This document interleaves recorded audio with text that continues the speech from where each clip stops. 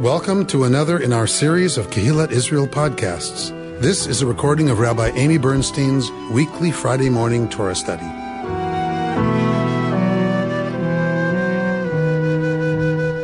We are here at KI beginning our Friday morning Torah study of Beha'alotcha, which means we are in the book of Numbers, chapter 8, verse 1. As we come out of the setting up of the Mishkan, the tabernacle, and the anointing and consecrating of all of the furnishings and all of the things that are part of the ongoing ritual life in the Mishkan. And then we have all of the tribes bringing their different offerings. And now we come to Parshat Beha'alotcha. And somebody begin at chapter 8, verse 1. Adonai spoke to Moses, saying, "Speak to Aaron, and say to him, when you mount the lamps, let the 7 lamps give light at the front of the lampstand." Aaron did so. He mounted the lamps at the front of the lampstand, as Adonai had commanded Moses. Now, this is how the lampstand was made. It was hammered work of gold, hammered from base to petal, according to the pattern that Adonai had shown Moses. So was the lampstand made. All right, so we're gonna stay there for a second. All right, so only after the Mishkan and all its appurtenances are anointed can you have the beginnings of the ritual life of the Mishkan. So it had to be consecrated, right? It had to be erected and consecrated in order for now there to be the command to set up everything that's going to happen and actually begin the ritual life of the people. So we get God speaking to Moshe and saying that he is to speak to Aharon, he is to speak to Aaron, and tell him, because Aaron's going to be the functionary, right? Moshe has served as the officiant until now. Once the priests and the Levites are anointed and consecrated to service, Moses no longer has a right to officiate. It now becomes the role of Aaron and the other priests. But we still are dealing with Moshe because we're going to see in a minute that right, there's instruction for taking the people involved in this and consecrating them. All right, so when you mount the lamps, you, Aaron, let the 7 lamps give light at the front of the lampstand. What the heck does that mean? So, El Mul Panei, right? El Mul Panei HaMenorah. Let them give light, this kind of phrasing of over and against, sort of, the lampstand. So there have been several different interpretations of this. Sometimes you will see the menorah represented with all of the lights tipping towards the central stalk. The central, whatever that's called, thing, post. And sometimes you will see it rendered with them tipping forward, all 7 tipping forward. So, an interesting construction. So what linguistically would cue us, one of the arguments goes, that it is forward and not towards the center. If it was towards the center, how many lights would be involved? 6. Not 7. Right? Because if they're all facing center, then the center one is already center. Right? So there would be 6 lights facing in. So some people point to that to say, all right, so it must mean something else. If all 7 are forward, what does that mean? It means that all 7 of them are tipped forward in order for the menorah to throw light to the opposite direction of where it is placed. Yes. Couldn't another interpretation be that if the if the lamps were behind the lampstand, then you would have a shadow from the lampstand in front. In other words, it would be potentially distracting. Whereas if the lights are in front of the lampstand, whatever shadow there is going to be behind it and is not going to be distracting anybody. So the lampstand holds the lights. Oh. So then the question is, what does it mean that they are tipped? Okay. So in other words, they're not straight sitting in the menorah. They are tilted. And the question is, are they tilted this way or are they tilted this way? Is this way toward the people? Well, what is the front? What is the front facing? That was the question. So the people are outside, right? The people are not allowed inside the Mishkan, ever. So only the priests are ever inside the Mishkan. So then, but you're on the right track, right? Then where would it be? What would it be facing? Where is it? Which is the front facing? Right. So if they're tipping front, they are throwing light towards the incense altar and the table with the showbread. So it would seem to make some sense, going to kind of what you were talking about, where the light is. It would make some sense that would be a good thing, right? That the light's being thrown forward as the priest comes into that tent, that if the lights are tipped forward, they can see better as they do what they need to do with the showbread and the other altar and all that good stuff.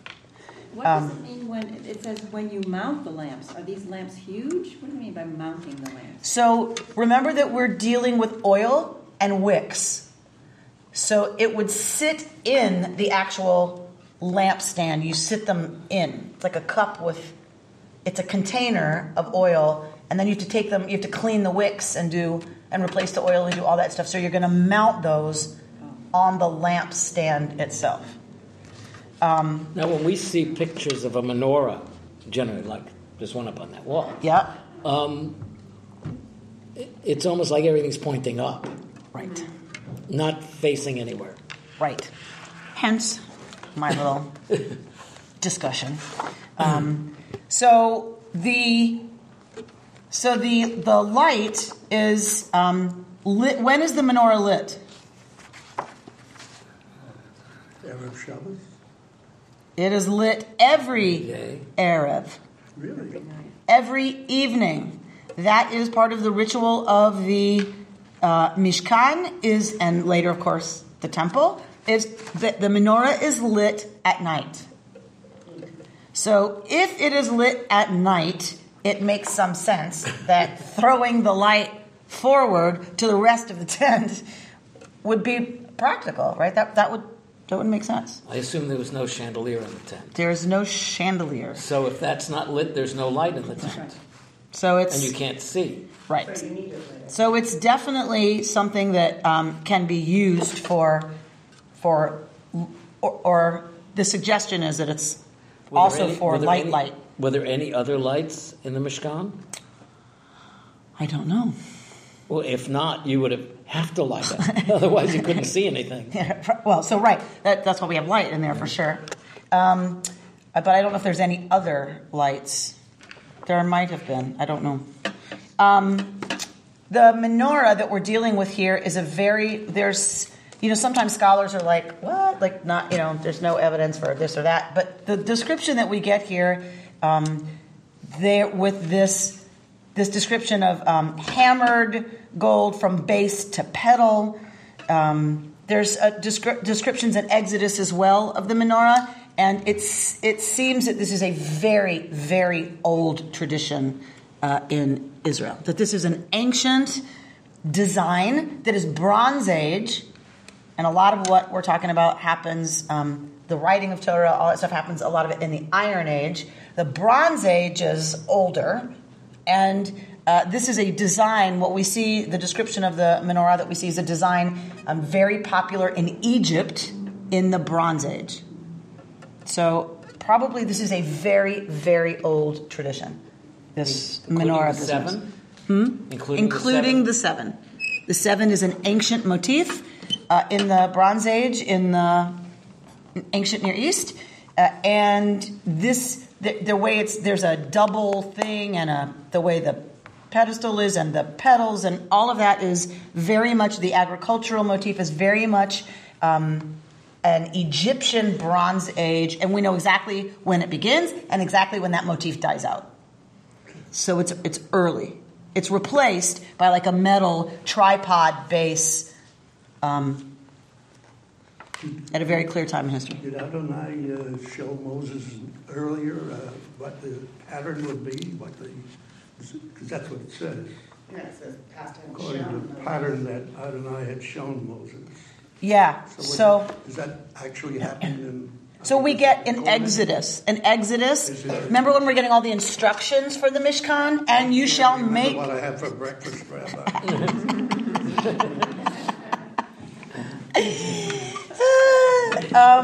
In Exodus, we had a description of, and you shall make a menorah, blah, blah, blah, blah, blah, blah, blah, blah, blah.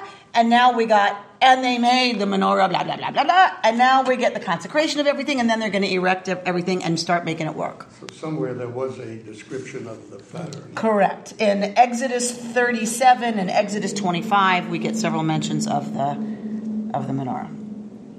All right. Why 7? Is it for good luck? Why 7? Somebody want to answer that question? Why 7? Lucky number? 7 days a week, 7 days of creation. But that's for us. Always 7.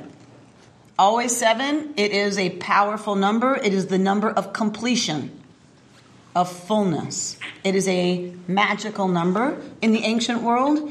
In this neighborhood of the world, at this time, it is absolutely understood to be one of the power numbers. That is why we have the 7 days of creation, and why we have festivals that are how long? 7 days. Sometimes we have 8. Don't forget 7 on the dice. Is that a good thing? 6. We'll need 2 dice. Is 7 a good number? Oh, yes. Okay, so there you go. It's still with us. It's still with us. Only if you hit this time. So interesting that 7 is completion. 8 is that which is beyond completion. Turn an 8 on its side, and what do you get? Infinity. So there is this sense of 8 is even beyond. It's the beyond creation. It's beyond fullness. It's kind of something else. Is 7 important in other Semitic cultures? It is. It is.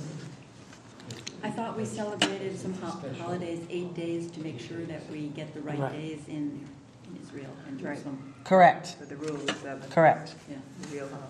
And the counting of the Omar, 7 sevens. Right? Right. 49 is 7 sets of 7. 100%. Jubilee year. And then counting the Omer. Seventh generation. I mean, there's until the 7th generation. Right? It is very, very much a symbolic number. All right. So you can imagine there is lots that the tradition does with the idea of menorah, that which gives light. I'm going to share one with you at the end of class, which I love. I just love. But right now we're going to go to verse 5. The Lord spoke to Moses, saying, "Take the Levites from among the Israelites and purify them. This is what you shall do to them to purify them. Sprinkle on them water of purification, and let them go over their whole body with a razor, and wash their clothes.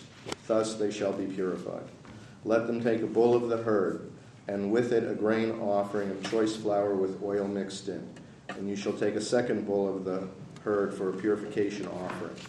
You shall bring the Levites forward before the tent of meeting.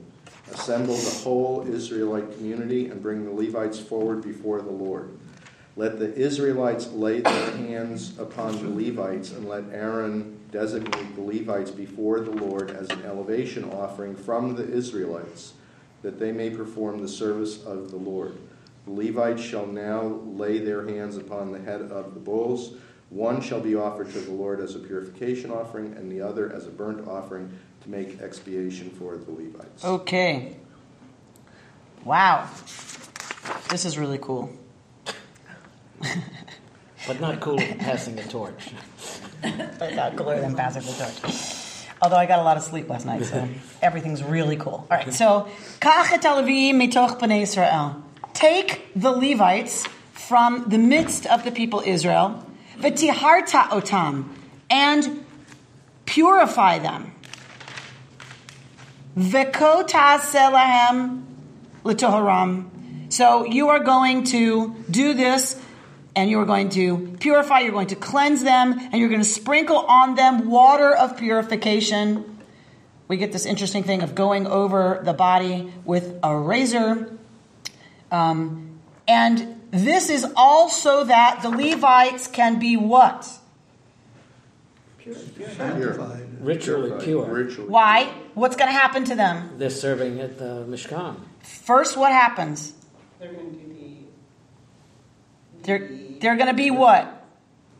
An offering. Yes. Yeah, they have to do their offering. They have to go up. They are They are an offering.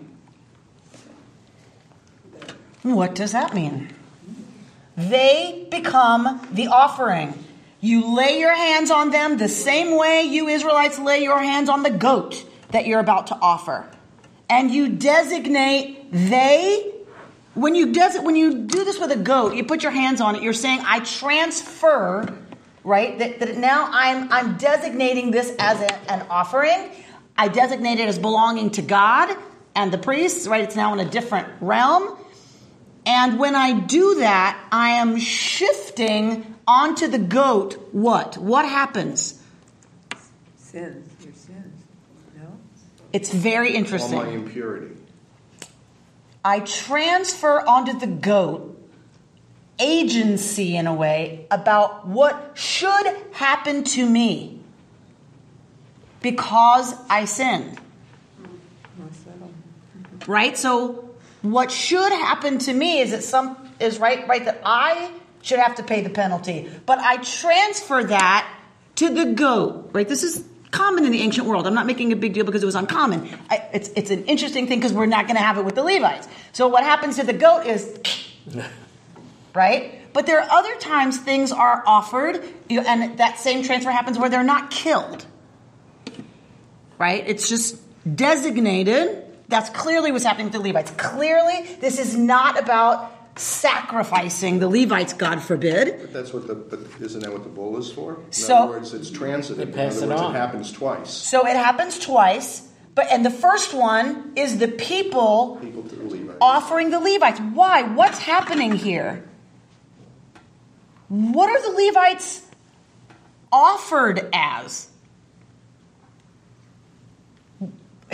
Why do we have to have this? What does this even do? Does it confirm their allegiance to serve God? Or What happened with the whole Korach business? Remember our buddy Korach? Yeah, they killed him, God killed him. Somebody killed him, God killed him, right? So we had a whole instance, it's coming up. Korach is coming up. I'm trying to figure out how many parshiot. We have a whole instance of, right, this messiness that can lead to really, really dire consequences. When there is encroachment on the sancta, there is a penalty to be paid. When someone who is not supposed to be in a certain sacred space does that, it's encroachment and it triggers a big cosmic explosion. You had Aaron's sons also. Aaron's sons are the perfect example of this, yes? The people offer the Levites so that they become the ones who are responsible for encroachment, so that the people are safe. The Levites are offered up as the lightning rod, so that the people can back away. We're going to leave the Levites over there, and hands off, right? So the Levites are not special. The Levites are not different. The Levites are designated by the people as their offering so that encroachment is now their responsibility. Yes? So that if something goes wrong, it's the Levite guards who die, and the people are safe. In other words, if some curious non-Levite wanted to see what is going what on exactly is in there, and they manage to get in, they don't get zapped. Whoever was supposed to be guarding the door gets zapped. Correct. Okay. Therefore, the Levites, you'll read elsewhere in Torah, if an Israelite is trying to encroach, a Levite is allowed to kill them. Mm-hmm. Why? Isn't that murder? It seems a little harsh. It's like the Secret Service. Okay. Down somebody who tries to assassinate the president. And what is the underlying justification for I can kill you as a CIA agent if I suspect you're coming at the president? What's the underlying? Well, that the president represents such is such a national symbol that sort of the preservation of the continuity of that symbol trumps, some person's desire to make a statement, harm okay. whatever. And taken one step further, what if he succeeded in killing the president? So then there's a hearing, and that agent may lose their job. But the president is still dead. Yeah. So the president is presumably allowed to defend herself. Right. That is the presumption here. If the Levite is going to get killed for the Israelite encroaching, then the Israelite encroaching becomes a direct threat to my life as a Levite. I have the right to defend myself. Yes? That is the underlying reason Levites are allowed to use whatever it's called. The ultimate force. What was that called?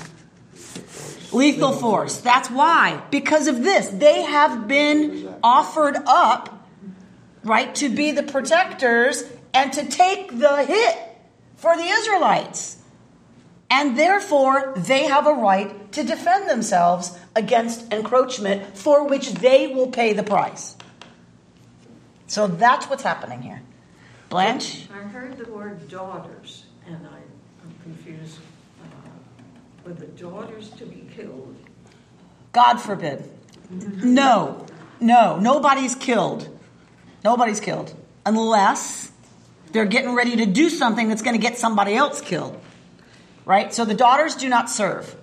Okay. Only males of a certain age serve. And we're going to look at that too.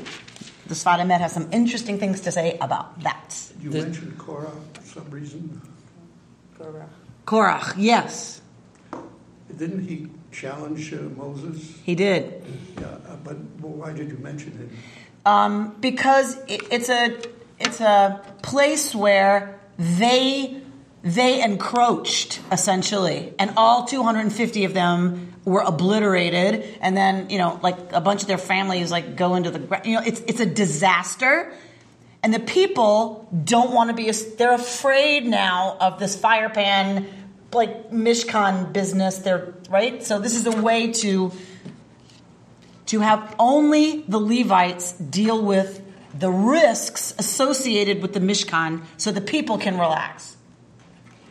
There's a very democratic principle here, in a sense. Even though the people didn't choose the Levites, without the people blessing, I guess, or whatever you want to call it, the Levites. Offering them, then the Levites can't be Levites. I mean, they can't do what they do. Exactly right. Now, this is different from the priests. Yes. It was Moses, so you have these two poles. On the one hand, you have Moses who anoints. It was Moses who anoints the priest. Correct. Moses anoints the priest. Aaron. And then Aaron. And then the people, which is we come to today, something like, Reconstructionism in our synagogue with the democratic principle. It's a connection with this. Yes. That it takes the people offering the Levites for them to now be able to protect the Mishkan on behalf of the people. Okay. So let's see at 13 what happens from there. Excuse me, is it the elevation offering? Is that what we were talking about? Yes, and that's how we know, right? So this is different from one where it's slaughtered, right? So that's very good, close reading, Ruben. Yes, the tnufa, right? So it's a wave offering. It should be lifted. Okay. You shall place the Levites in attendance upon Aaron and his sons and designate them as an elevation offering to the Lord. Thus you shall set the Levites apart from the Israelites, and the Levites shall be mine. Thereafter the Levites shall be qualified for the service of the tent of meeting, once you've purified them and designated them as an elevation offering. For they are formally assigned to me from among the Israelites. I have taken them for myself in place of all the first issue of the womb, of all the firstborn of the Israelites. For every firstborn among the Israelites, man as well as beast, is mine. I consecrate them to myself at the time that I consecrated them to myself at the time that I smote every firstborn in the land of Egypt. Now I take the Levites instead of every firstborn of the Israelites, and from among the Israelites I formally assign the Levites to Aaron and his sons, to perform the service for the Israelites in the tent of meeting, and to make expiation for the Israelites, so that no plague may afflict the Israelites for coming too near the sanctuary. Encroachment. Right. Now, so what happens is the Levites are designated by the people and then placed in attendance on Aaron, who will deploy them. Now, what are they taking the place of? We said it protects the Israelites from being, right, the innocent, from being, a plague breaks out whenever encroachment happens. Terrible things happen to the innocent as well as the guilty. So they are to protect the innocent Israelites from what happens when you have a nuclear, right, explosion. It contaminates innocent and guilty alike. But who was originally implicated in having to do that? Firstborn. The firstborn. They are sacral. The firstborn have a sacral status. They, by virtue of the fact that God slew the firstborn of Egypt, they have a sacred role that is being redeemed. They are being redeemed from that role here by the designation of the Levites. The people offer up the Levites in place of the firstborn. Why do we still have a pigeon up end? That's what I was going to ask. So there is still this remnant of the sacral position of the firstborn, and we have no Levites anymore to take that off of them, right? So, because that's something the Levites do not become. They do not have a sacral position. They are designated and offered on behalf of those who do. They're a substitute. Does that make sense? But they're not the real thing. Sweet and low is not sugar. So, what about the firstborn among the Levites? Yeah. see, it gets very complicated. But why? Donate. Can somebody make it a little bit cooler in No, here? it's very. It's really stuffy and I'm very warm. Why is it necessary to designate one portion of the Israelites, the Levites, to do this instead of having a representative from all the people as the firstborn? Huh? So the firstborn are the ones who do belong to God. That is their sacral position. They belong to God because of what happened in Egypt. The Levites are now going to redeem them from service by standing in. They're being designated by the people to stand in for the firstborn. Isn't this Because it's a risky position.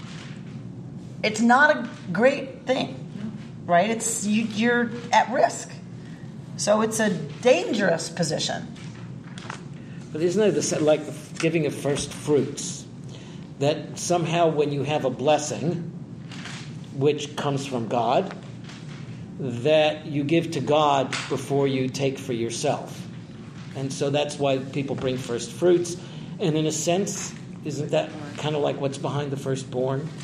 No, that makes me a little nervous. No, I don't mean that there's something special about the firstborn as a person, but that, and again, we don't sacrifice people. Oh, you mean first fruits, firstborn? Yes. Right. That's yes. There's a relationship. So I just want to be not that I sacrifice. Right.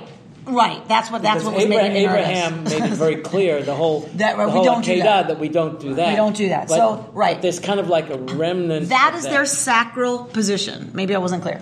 That's exactly what it is. Peter Rechem, that which opens the womb for the first time, has a sacral status, including humans, fruit, trees, crops, animals, and humans, and the sacral of those belong to God.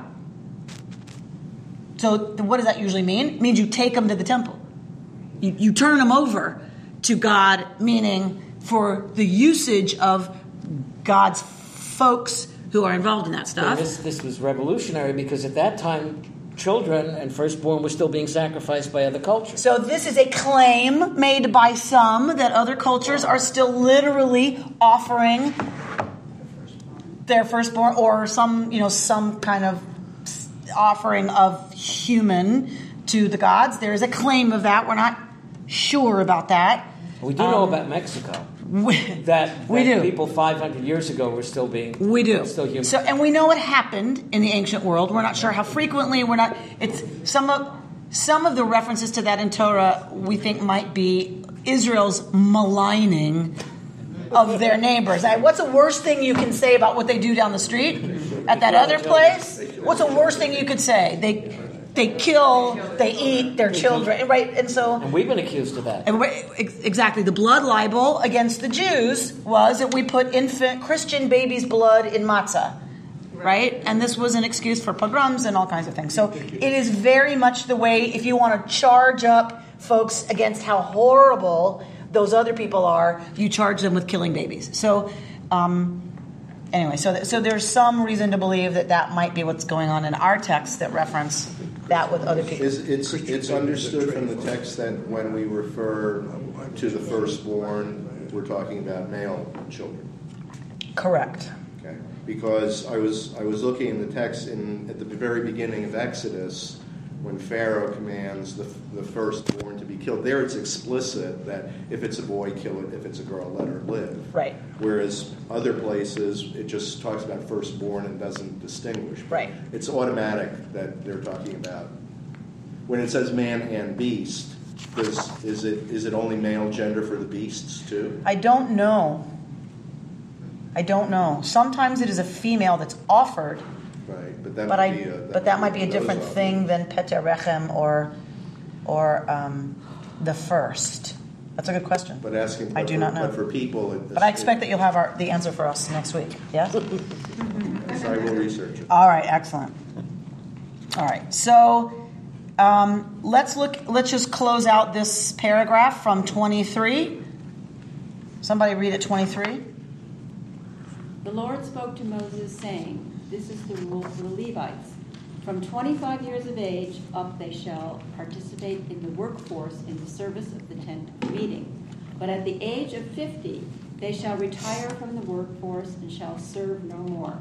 They may assist their brother Levites at the tent of meeting by standing guard, but they shall perform no labor.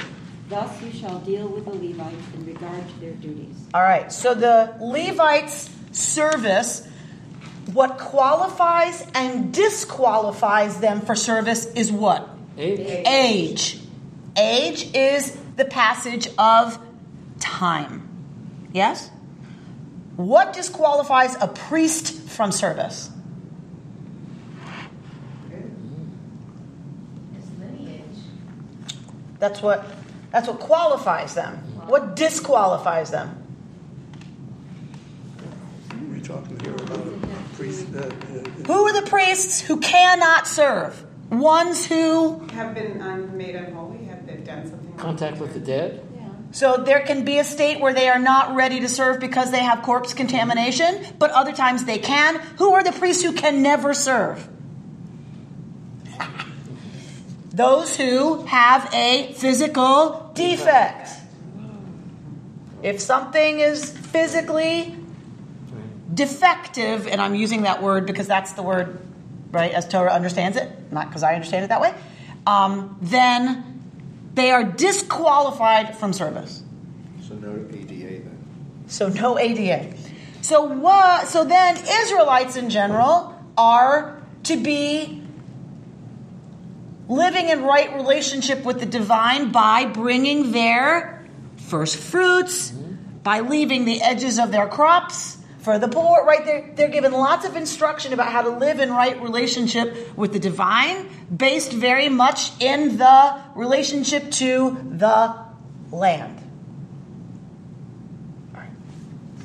Let's see what the Sfat Emet does with this.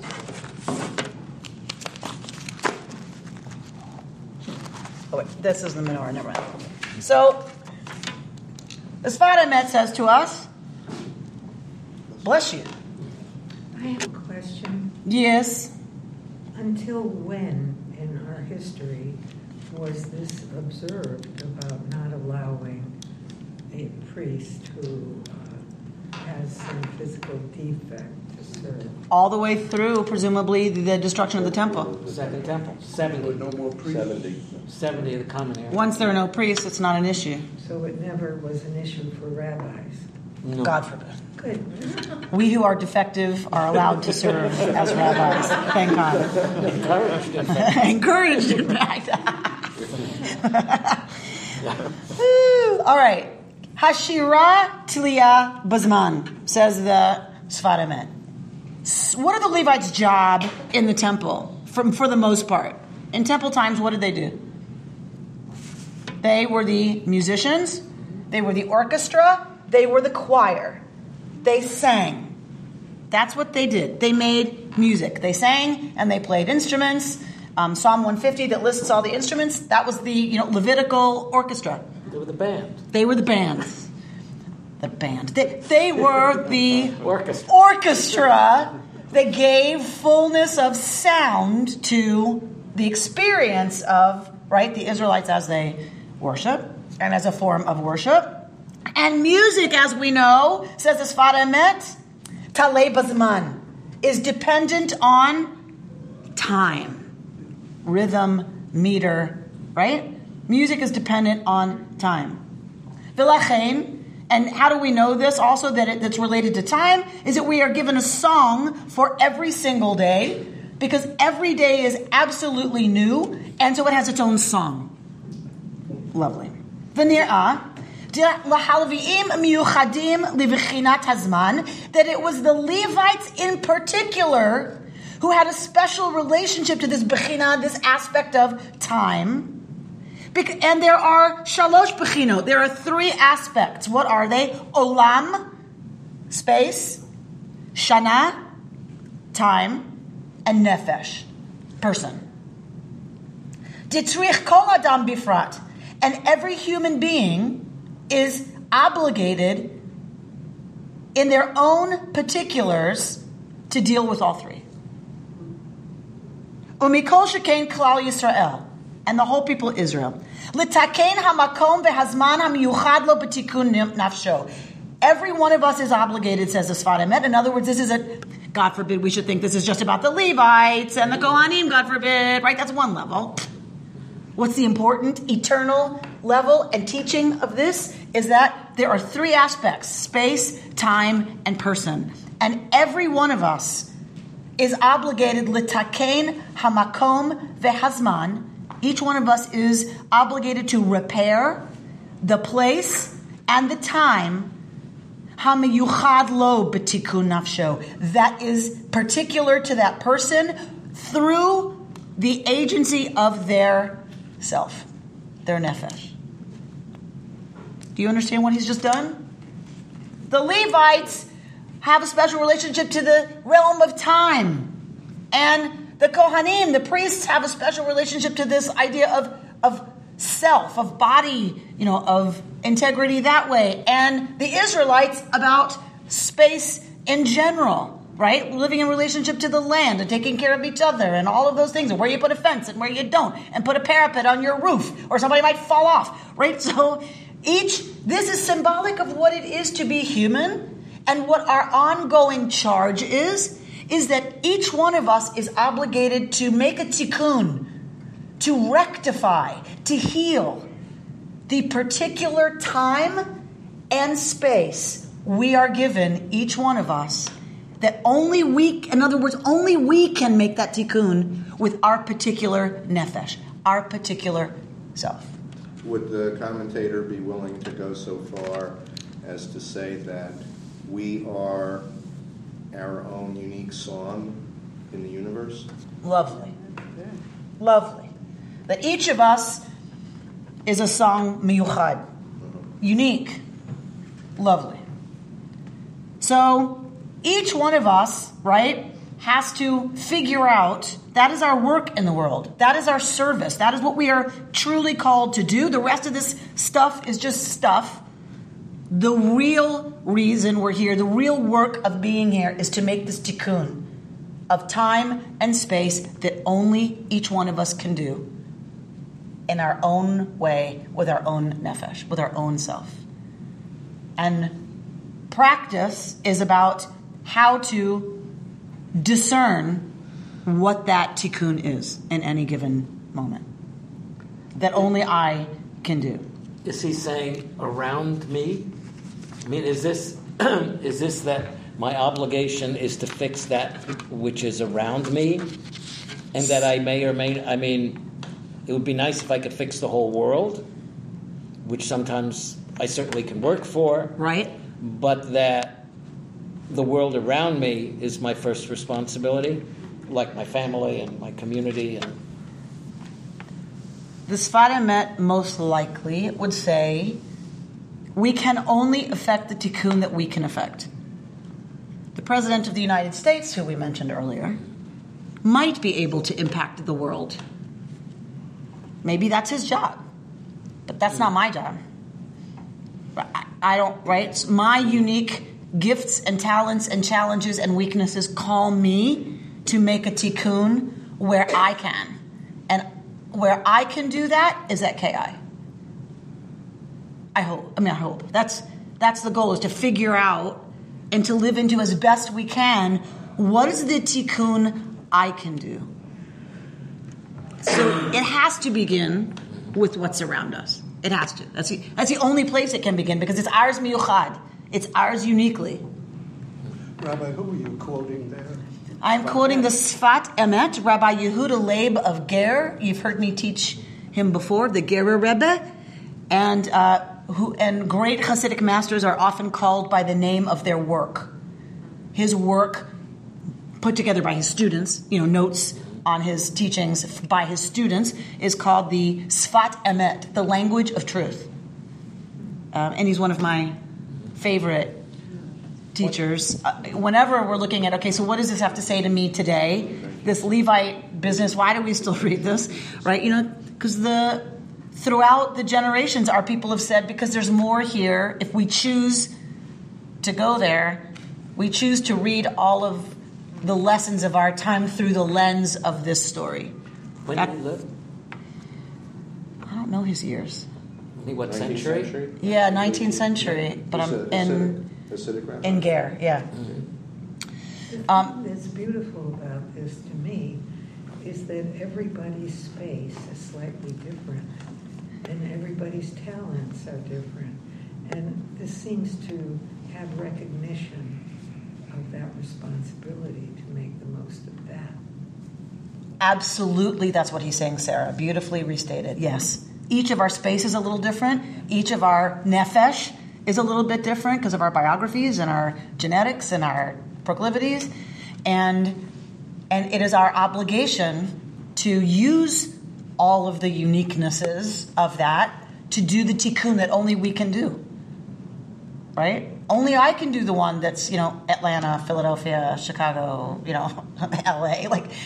My space is different from someone else's. And only I can do that tikkun with that set of crazinesses that I call my life. And that is the real work of being here, is to do that. That yes, we have a job. Yes, we parent. Yes, we have chores. Yes, and yes. The real work is this work of tikkun, which I think is a profound and beautiful teaching, right, by the rabbis. And if we all do it, it's the right. And if we all do it, then Bimhei Rabbi Amenu Halavai, it will come speedily and in our day that Mashiach would be here, the Messianic age would arrive, right? And everybody would live in peace and live into their full potential. That's all. That's all. But Lisa, that's exactly his point. When he says, I kind of read it quickly, but when I said that he says, not only each individual, umikol shekain klal Yisrael, and all the people, so each one of us individually, and then klal Yisrael collectively. If we're each doing this individually, then collectively, the entire world, he's only concerned with the people of Israel, but presumably if everybody did it in their way, because we're past there as progressive Jews, if everyone did that, if everybody in the world was doing their unique part to repair what only they can with their full self, then, yes, the whole thing would be repaired. The whole thing. And we would be living in Yemei HaMashiach. We would be living in the Messianic age. And that is not an argument, excuse me, against trying to heal the world on a broader sense. No, God it doesn't forbid. mean you just concentrate on what's around you. God forbid. As I said, if I have the capacity to impact further than my world, I am obligated to do that. And if not, it doesn't free me from doing what I can do, which might be just this little spot here. Yes? Yeah, Rabbi Tarfon, Yes. Pirkei Avot said, Yes. we are not obligated to complete the task. Lo alecha hamlacha ligmor v'lo ata ben chorin lehitpater mimena. You are not obligated to complete the work, neither are you free to desist from beginning it. All right. Lovely. I gave away my copy. No, I didn't. Okay. So somebody want to read the 7 lamps of the menorah that I just gave you? Excuse me, the quote from the Gera Rabbi is not in here. It's not. Okay. Because I just translated it from the Hebrew, so I can make a copy of this for you. I don't have the book with the English in front of me, so I couldn't make you a copy. But it exists. It exists. Art Green is the one who wrote the translation and the commentary, and the book is called The Language of Truth. It is a fabulous, fabulous book. Because Where are we on this? we are now here. First page. Yes, the beginning. A very good place to start. But you're not obligated to finish. Can I, before we start, Please, Laura. in this question of, what can we affect with our nefesh and our world, always challenges me because if you think of people who aren't the president, they're not in an official capacity where they've got the ability through their role to affect the world, and yet they do. And what is it that makes that kind of a person so special, or maybe there's not a specialness about them that says, I'm going to make this happen? What makes a Martin Luther King Jr., or what makes any person who's able to go beyond the physical proximity of their life? And then, well, it's almost sort of a cop-out to say, well, I can't do it because I'm just me. Or maybe it's not a cop-out, maybe it's saying, you know what, I don't have, and I don't need to feel that I'm somehow falling down on my obligation because I'm not achieving all those things. I mean, I think that's something I wrestle with. How do you justify not going forward and making a huge difference because people have done it? So the Hasidic masters are the teachings that this comes out of would say, it's none of your business whether or not you're going to be Martin Luther King. Martin Luther King didn't know he was going to be Martin Luther King. Martin Luther King started where he started, did what he could, was called to do more. More people followed his call. Right then, he's obligated to different things because people responded to what he did. They may not respond to me that way. It may not be my particular talent. It may not be my time. It may not be the place in which I'm put. So it still starts It just starts with what I'm called to do right now. Then, as a result of that, I might be called to something else. Right? But it's not my business to say, how big am I going to get? How big is my impact going to get? It's none of my business. The universe will take care of it. If I just keep living into what I'm called to do right now in the realm of space and time with my unique nefesh, my unique self, it will unfold to what it's supposed to be or what it's going to be, right? And we don't know what that is. And so teachings like this, the reason I find them so important and so helpful is because it does say, you don't get to say just because I'm not going to be Rosa Parks, I shouldn't do anything. It's like, it's not comparative. It's you have your little space-time nefesh business going on. Do it. Don't worry about how big or how small. That's not our business. Right. I think that the flip side is people can feel, well, I'll never make the kind of impact that another person has made. So why start or what, throw up your hand. And again, this is why they use the language of meyuchad, uniquely.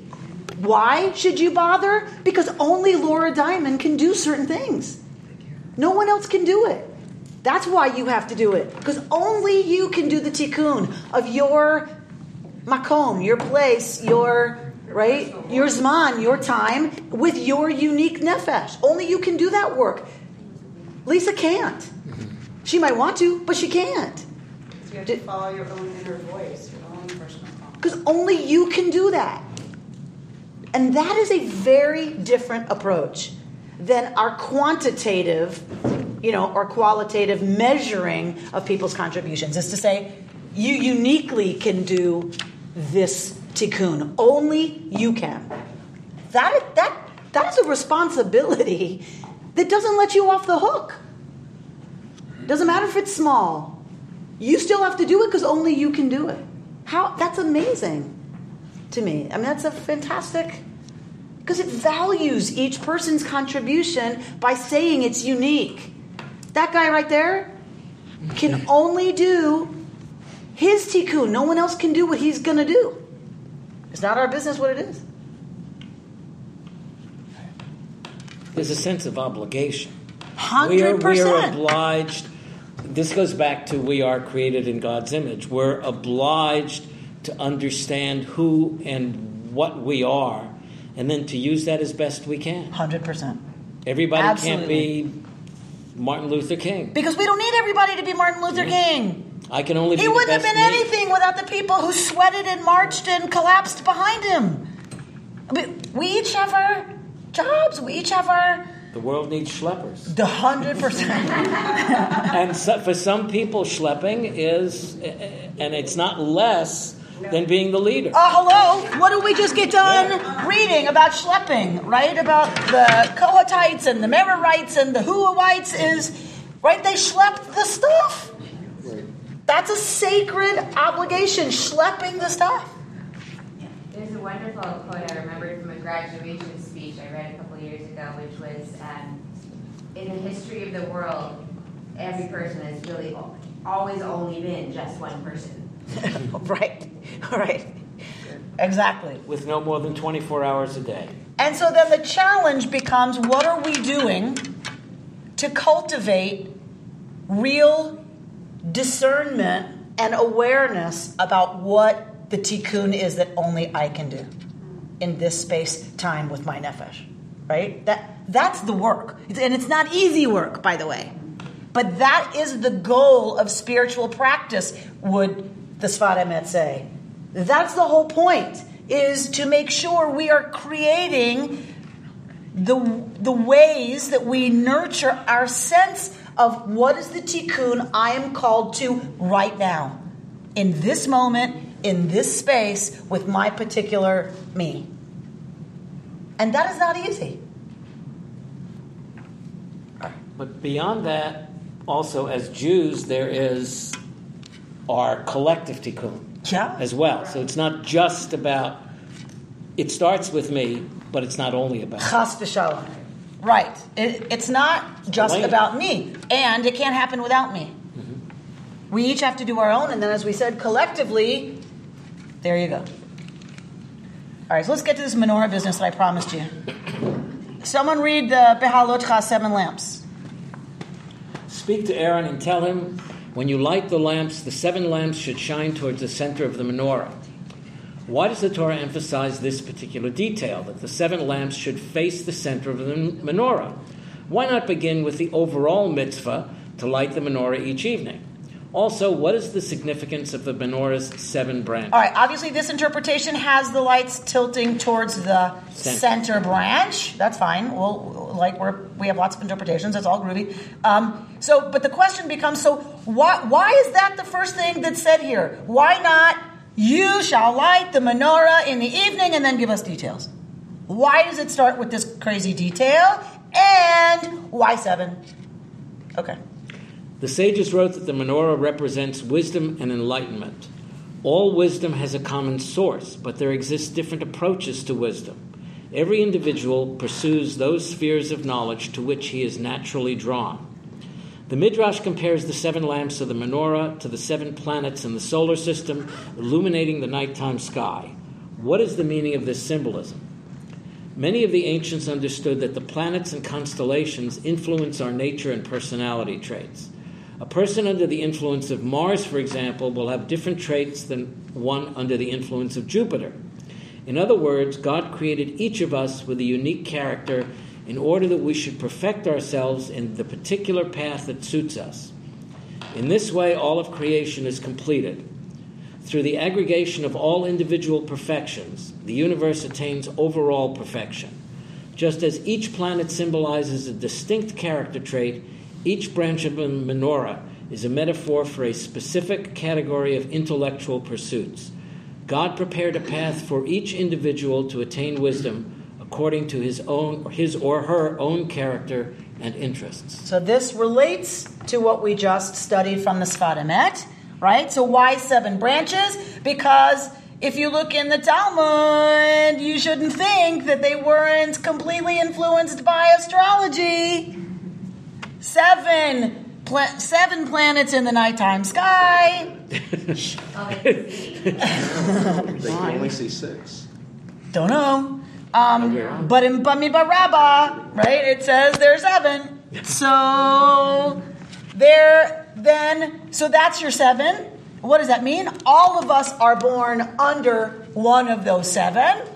What does that mean? We know that when you're born and what constellations are where when you're born means everybody's a little bit different, right? There's, kind of these different ways, there's different, zodiac signs, if you will, different categories, and what it represents through the menorah. Menorah is wisdom, menorah is enlightenment, and that means that we shouldn't think everybody gets to wisdom and enlightenment the same way. Everybody is drawn in their own way to that which will serve to bring them to a place of enlightenment and to a place of wisdom. And we should honor the uniqueness of different ways and different paths to enlightenment, which I love this because this is normative Jewish teaching in the Midrash and in the Talmud. That this is normative for us to say, there is not one right way. There is not one right path. There are many ways because we're all different. And they are each valid. They are each equally wonderful. It doesn't matter, in other words. What matters is that you follow yours. But, read on. However, we should be careful not to follow our natural intellectual inclinations exclusively. The Torah stresses that when you light the lamps, when we work towards that individual enlightenment that suits our particular character, we should take care that this wisdom will shine towards the center of the menorah. What is the center of the menorah? This is the wisdom of the Torah itself. We need to draw specifically from the light of Torah, whose source is the underlying unity of all wisdom. In truth, the 7 branches of the menorah are not truly distinct separate paths. All 7 receive light from the unified wisdom with which God enlightens his world. For this reason, the menorah was fashioned from a single piece of gold, mikshach zahav.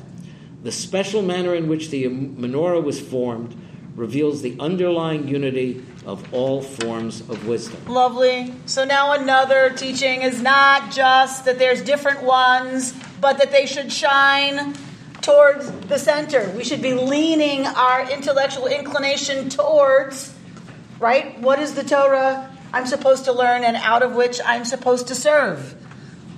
And this is why it says that it is made out of one piece of gold. Because it's a unity. We shouldn't think, God forbid, that because we get to enlightenment or wisdom in different ways, that they're different, that they're separate. All wisdom comes from the only one. Yes? All real wisdom is part of the one. And this is why it should shine towards the center and why it is made of one piece of gold. You've been listening to Rabbi Amy Bernstein's Friday Morning Torah Study from Kehillat Israel in Pacific Palisades, California.